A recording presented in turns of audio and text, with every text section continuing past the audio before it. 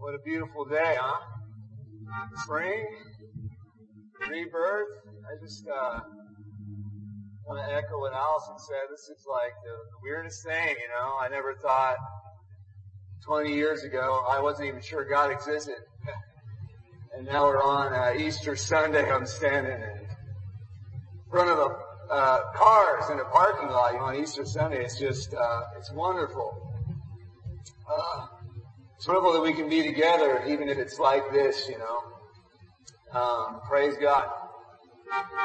And,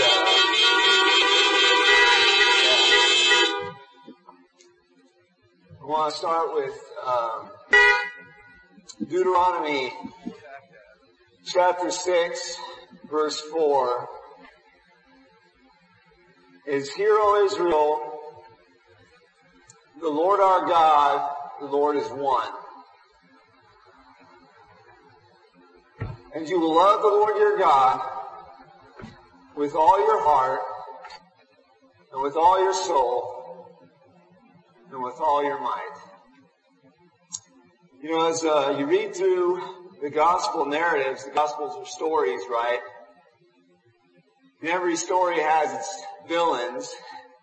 And you see these characters emerge in the gospel stories. They're villains insofar as they oppose Jesus and they oppose his message.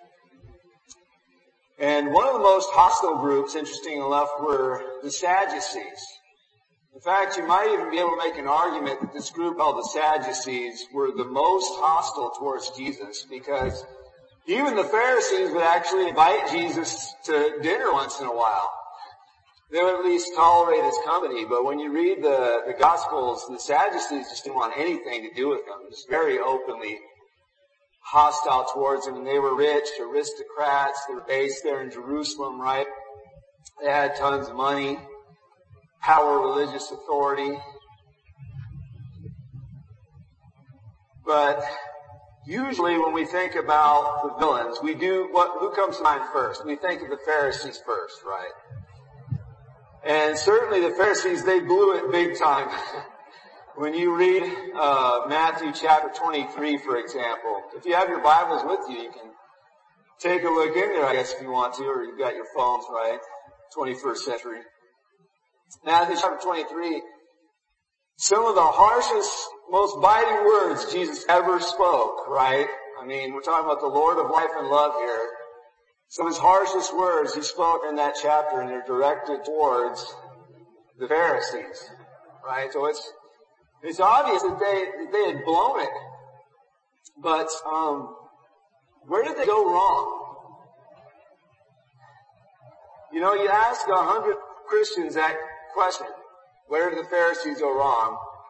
And probably 99.9 of them will say, well, the Pharisees went wrong because they were trying to purchase their salvation with good works, or they were trying to purchase eternal life by observing Mosaic law.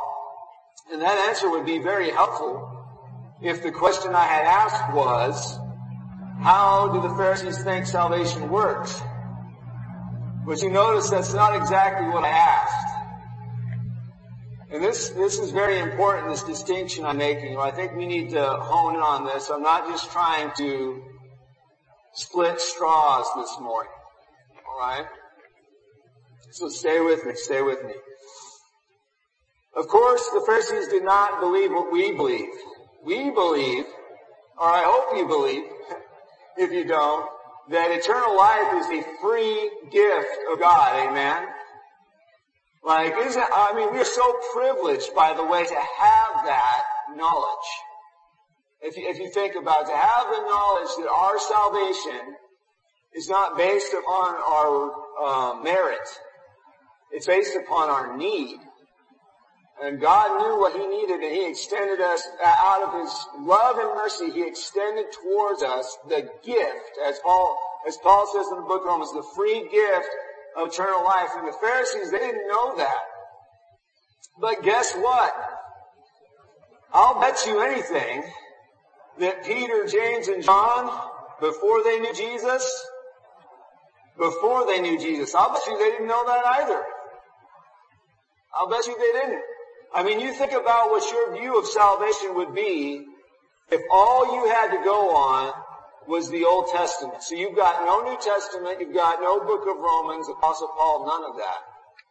What do you think your view of salvation would be? Do you think it would be the same as it is now? Speaking for myself, I don't think it would be. And like I said, if we had the chance to interview Peter, James, and John before they knew Jesus, I'll wager that their view of salvation was a lot closer to the Pharisees than ours. Because a lot of first century Jews believed that. They believed that they were going to be rescued from Roman occupation, if they were going to be counted worthy of the resurrection of the dead, they had to upkeep their end of the Mosaic covenant. And so the Pharisees, their theology was incomplete, but so was Peter's theology, so was James' theology. And yet, and here's the thing that I want us to think about. Peter, James, John, Andrew, Philip, the rest of the apostles, though their theology was imperfect, when Jesus said, "Come and follow me," they responded. Do you get that? They responded and said yes, even though their theology was not as good as ours is right now, or as I hope ours is. So again, when I ask the question, where did the Pharisees go wrong? And we just immediately respond with this, it's just sort of a knee-jerk reaction for evangelicals. Well, they were trying to purchase eternal life by observing the law. You know, you're making an assumption that the Pharisees were seeking eternal life in the first place. And I don't think they were. I don't really think they cared all that much about eternal life, to be perfectly honest. But that might sound incredible to some of you. You might think, well, who doesn't want eternal life, right? Or you could phrase the question in a slightly different way. You could say, who doesn't want to not go to hell? I don't know if I said it right. I put a lot of negatives in that sentence. You know, no one wants to go to hell, right? But that doesn't mean, just because we want eternal life, doesn't mean that we're seeking it. It really doesn't. I think Thomas Traherne once wrote in his book, Centuries of Meditations, he said, everybody praises happiness and yet they despise it. And what did he mean by that? What did he mean when he said everybody praises happiness and yet all men despise it? He means that just because you think you want happiness, that doesn't mean you're acting in a way that's going to give you happiness. That's what he was saying. And I'll tell you another story here along these lines about how much our culture, even our Christian culture, values eternal life. Alright? I remember when I was in my mid-20s, late 20s, somebody drew my attention to this verse in John's Gospel. I want to read it for you. It's John chapter 17, verse 3. Many of you know this passage. It reads like this.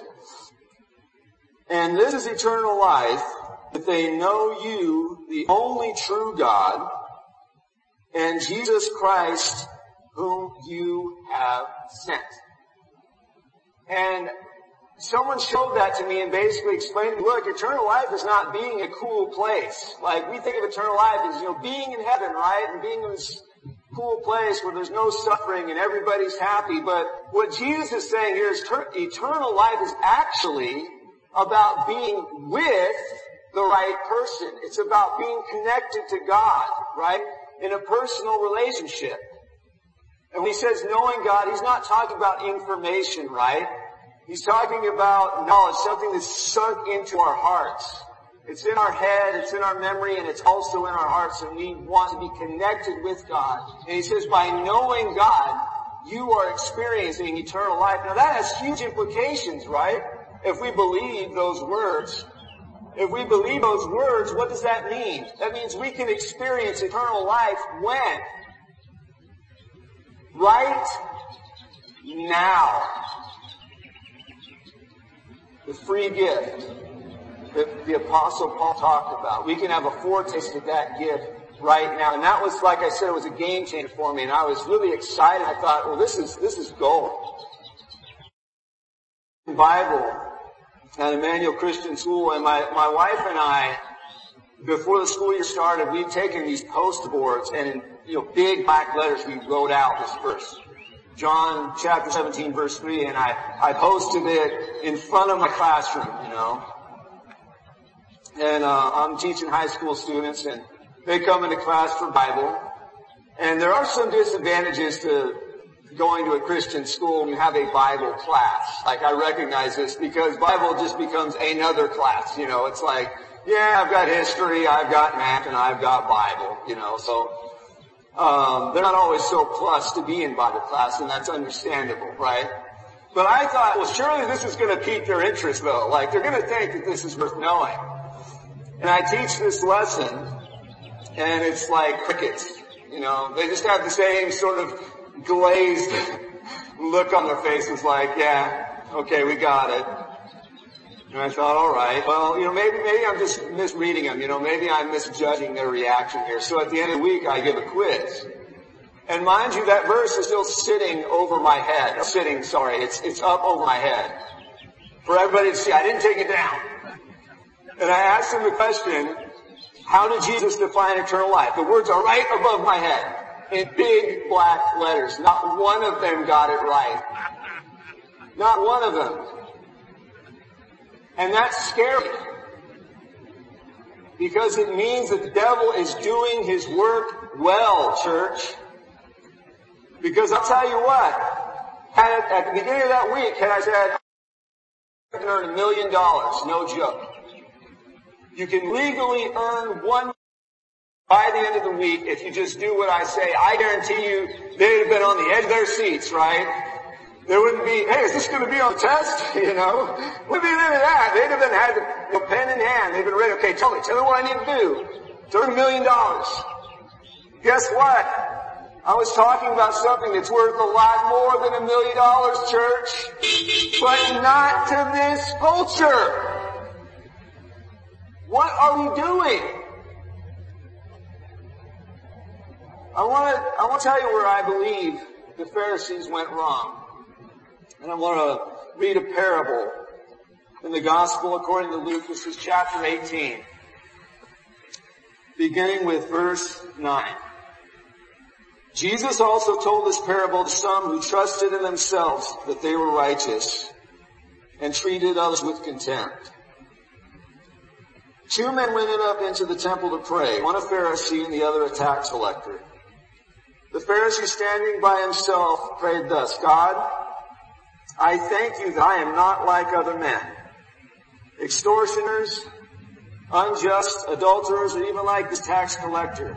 I fast twice a week. I give tithes of all that I get. But the tax collector, standing far off, would not even lift up his eyes to heaven, but beat his breast, saying, God be merciful to me, a sinner. I tell you, this man went down to his house justified rather than the other.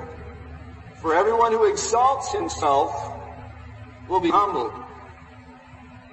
But the one who humbles himself will be exalted. Church, that's an extraordinary passage, what this guy is doing. This Pharisee, now get this, get the irony of this picture, alright? The Pharisee is going to the temple. He's not going to worship God. Who's he going to worship? He goes to the temple to worship himself, to exalt himself. Look at his prayer. God, I thank you that I am awesome. Thank you, Lord.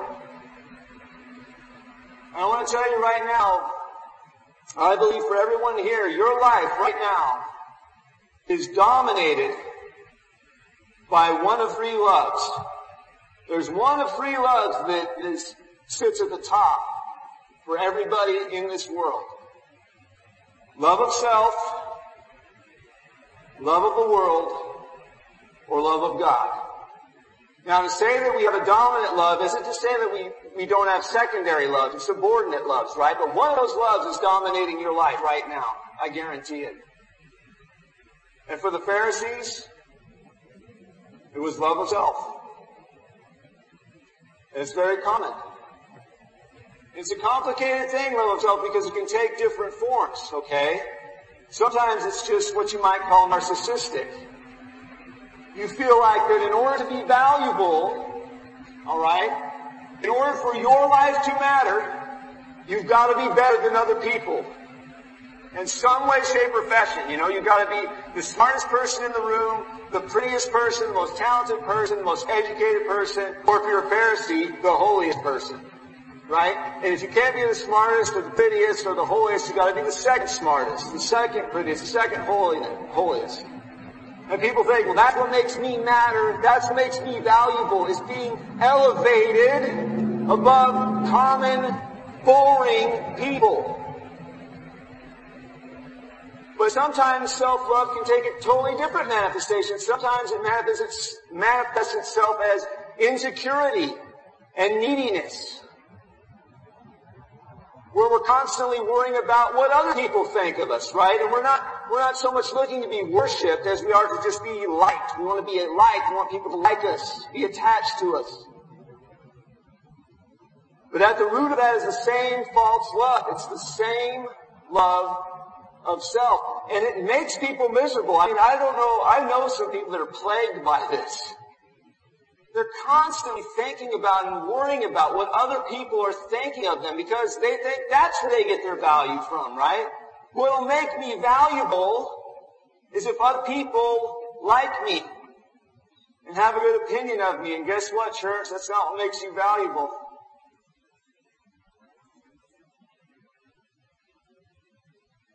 I'm probably going to cry this morning. I've got a 10-month, right, just like Bill. He taught me. He wrote the book. I've got a 10-month-old boy in that van right over there. And I found out that we're going to have a lot of babies coming into the church around summertime, around fall. Praise the Lord, right? A lot of new life. It's coming into our church, and I'll tell you that a 10-month-old boy is a miracle worker. You know what? When we talk about parenting, we often focus on the negative stuff, don't we? Because it's hard, okay? And those of you who are about to be parents, parenting is hard. It's tough. But we don't talk about the other side of it very often. I'll tell you what, I can be having the worst day of my life. And all I have to do is look at him. And his goofy little smile with his two little teeth sticking up out of his gums. And it just, all my frustration disappears. All my sadness disappears. Now why is he so valuable to me? Let's take a look at his accomplishments, alright? Has he earned a doctorate? No. Does he have a high school diploma? No. Can he wipe his own butt? No. So why is he so valuable to me? What gives? He's valuable because he's my child. Period. End of story. You are valuable because you are a child of the living God. Period. And until we believe that, you are valuable simply because you were created in the image of a God who loves you immeasurably. You will be haunted by self-love for your entire life. Love of self until you believe that fact. And it's so hard to believe. And the devil does not want us to believe it. But your value was fixed at your birth. You are no more valuable today than the day you were born. And there's nothing you can do to change that value. Nothing. We've got to believe that, church. We've got to regain that truth. Or we'll be seduced by love of self. We'll be seduced by narcissism, by the borderline type behaviors where we're obsessed with what other people are thinking of us. Comparing ourselves to other people. Useless. Like what Thomas Burton has to say about that. Comparing yourself to other people is useless. Does you no good. Whether you think they're better than you or worse than you, you're still putting the spotlight on yourself. That's what the Pharisees were doing, and they blew it. They missed the boat. It wasn't just a matter of their bad theology. It was a heart problem. Like I said, there are other loves that dominate this world, and love of the world can also dominate you. You know, what do I mean by love of the world? In a way, it's sort of easier to define it negatively. You can think about it as when we don't think about what happens to us after death. When we don't really think much about faith or hope. We just think about, this world, and I want to be, it can take different forms too, right? Some people, they want thrills, some people want pleasure, some people want comfort. But the same basic type of things, right? I want to be entertained, I want to be comfortable, I want to be well fed. And that's understandable, church. Starbucks is right down there, right? That's understandable. And you know what? There's these people that thought they could measure happiness. They came up with this test to measure the happiness of countries, all right? And here's what they were measuring. They said, okay, well, do you have access to health care, right? Okay. Do you have access to education? Yeah, a good education, right? Do you have a job? Do you have job security? Do you have job mobility? And they look at the countries where these things are very prevalent, and do you have comfort and luxury in your life to some extent, right? And the countries that come to the top of the list routinely are like Denmark and Finland. Or so I'm told. They're at the top of that chart. Here's something that's interesting though.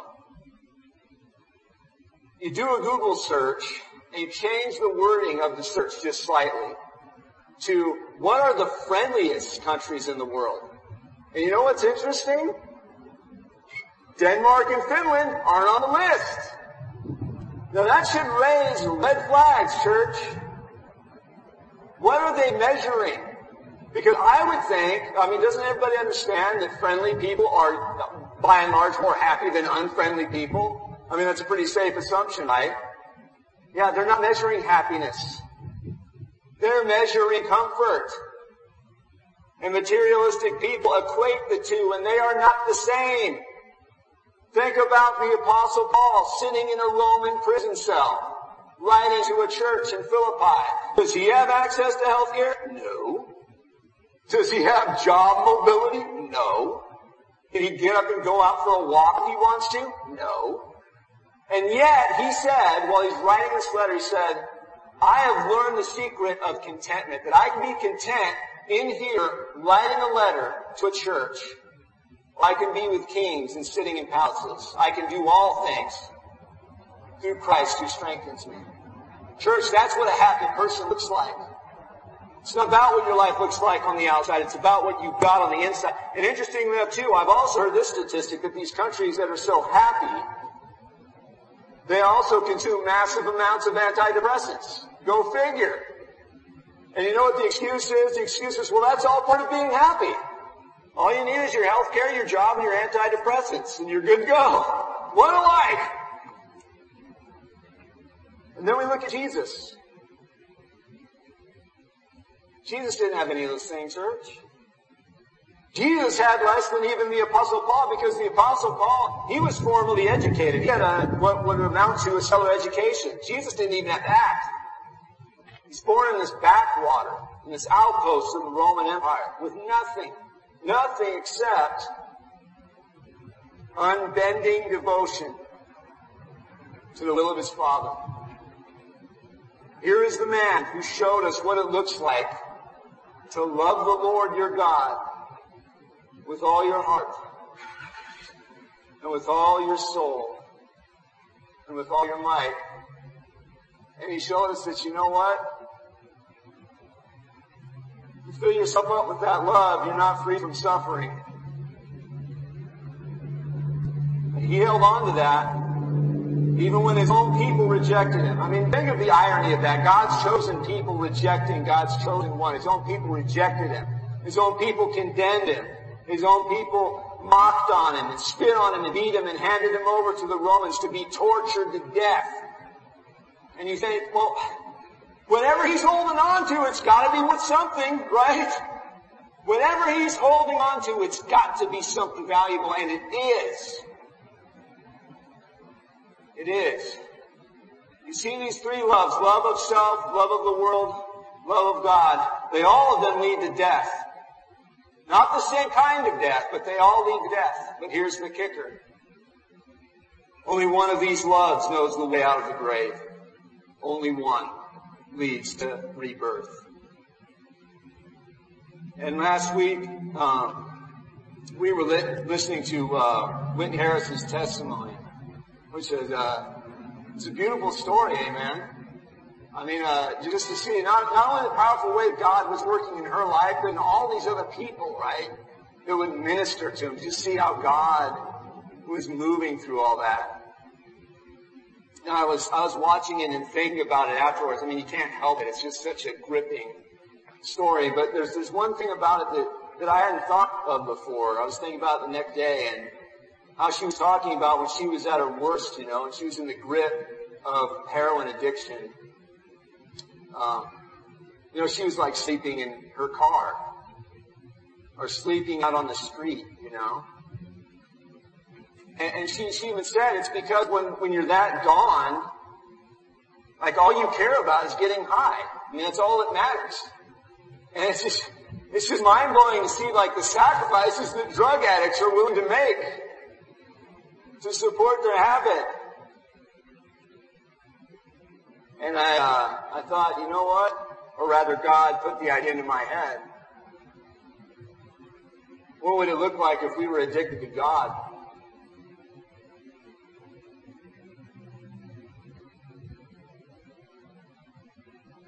You know, church, we've got to start paying attention to the sign of the times. Look at what we're doing right now. In the midst of a global pandemic. Look at the lengths we're willing to go to protect our own health. Right? We'll shut our economy down. We'll do drive-in church. We'll wear masks out in public. Look at all these measures we'll do to take care of our physical health. What are we willing to do to take care of our soul? What are we willing to do to take care of our spirit? Where is the heart hunger for God? Are we just waiting for this to get over so we can get back to normal? Normal is what got us into this mess. Where's the heart hunger for Him who loves us so much, who values us so much?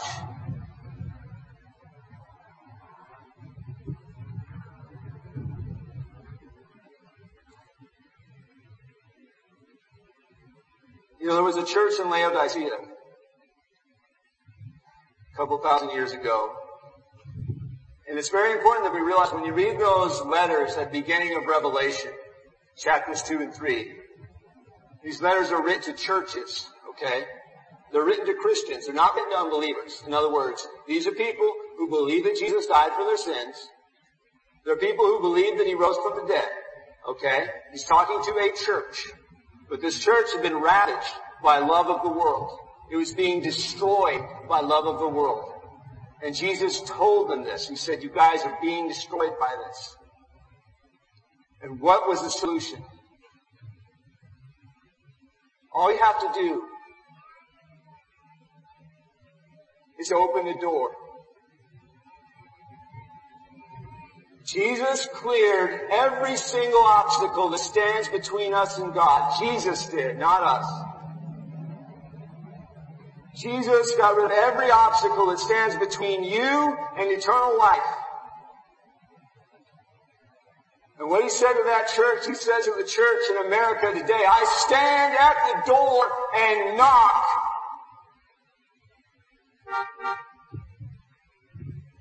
Are we willing? We're willing to do so much in the face of the coronavirus. Are we willing to open that door and say, yes, Lord, You're coming in, and not just for one day a week, for every day, every minute, every hour, for the rest of my life. You come in and You take possession of all that I am. Yes, Lord, I say yes to the free gift of Your presence. Because wherever Jesus Christ is, there is the love of God.